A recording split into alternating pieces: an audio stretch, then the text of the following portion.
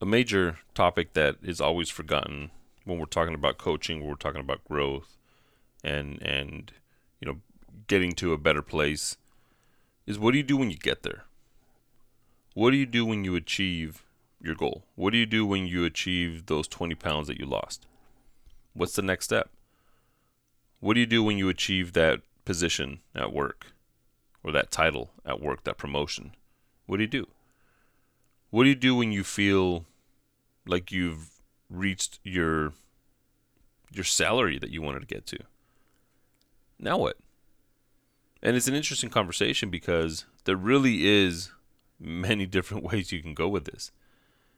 There's the person that obviously celebrates it, but they want more, right? And to want more, that means that you might have to do things that have never been done before.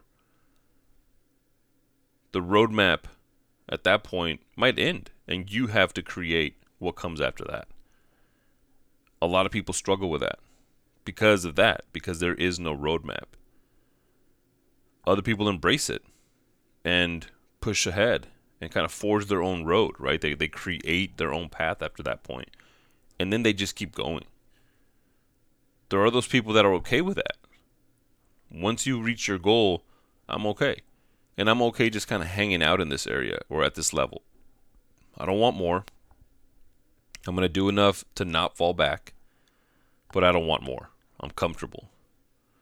And then there's that other group that really struggle with it. And they struggle with it because it doesn't feel how they thought it was going to feel to get there. They put in so much work, invested so much time, effort. There's a lot of pain that they had to go through to get there. And it doesn't feel how it should feel, at least to them. Right? Maybe they were expecting something very specific. Maybe they were expecting it to feel a very certain way. And it doesn't. And that letdown, if you don't know how to deal with it, that letdown can actually make you fall back. And you'll go down this path because the main question you're going to ask yourself, or that they ask themselves, is all that work, all that pain, for what? What was it for? What was it worth? And sometimes, that's where clarity comes into play. Right? That's where connecting your goal to something, to a why. That's why it's so important on having a why and not just doing it because somebody else is doing it, or not using somebody else's why on why you should have that same goal, because you're going to be so disconnected that when you get there, it's not going to feel like anything. It's not going to fulfill what you need. So be careful, as you progress, to have a why.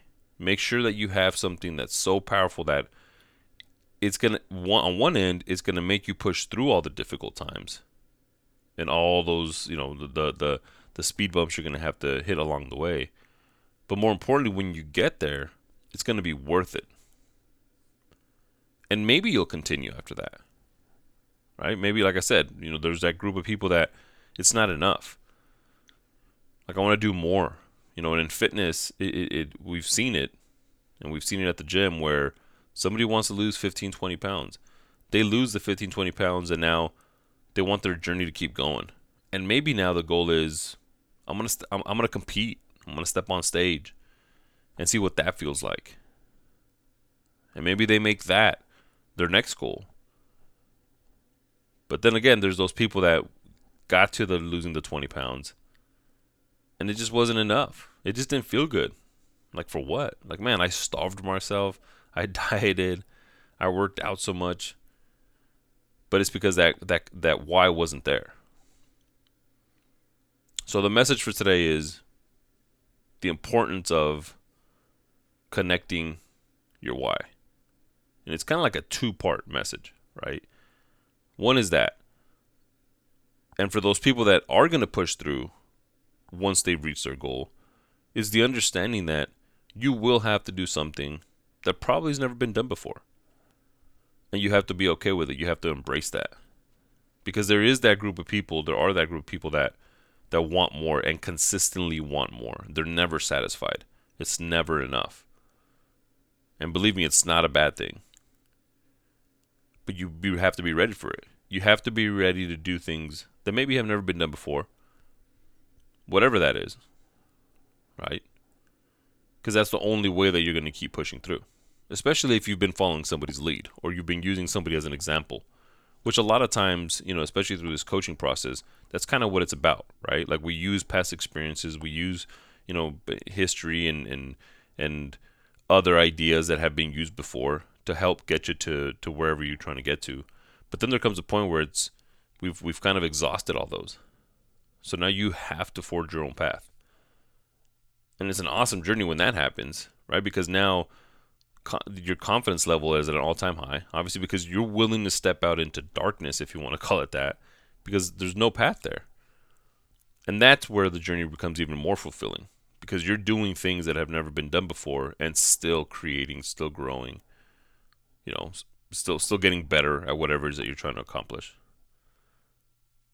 But the third group is kind of like the worrisome group, because they could fall back, and sometimes they fall back way further back than when they started. But it's just because, again, there's no connection.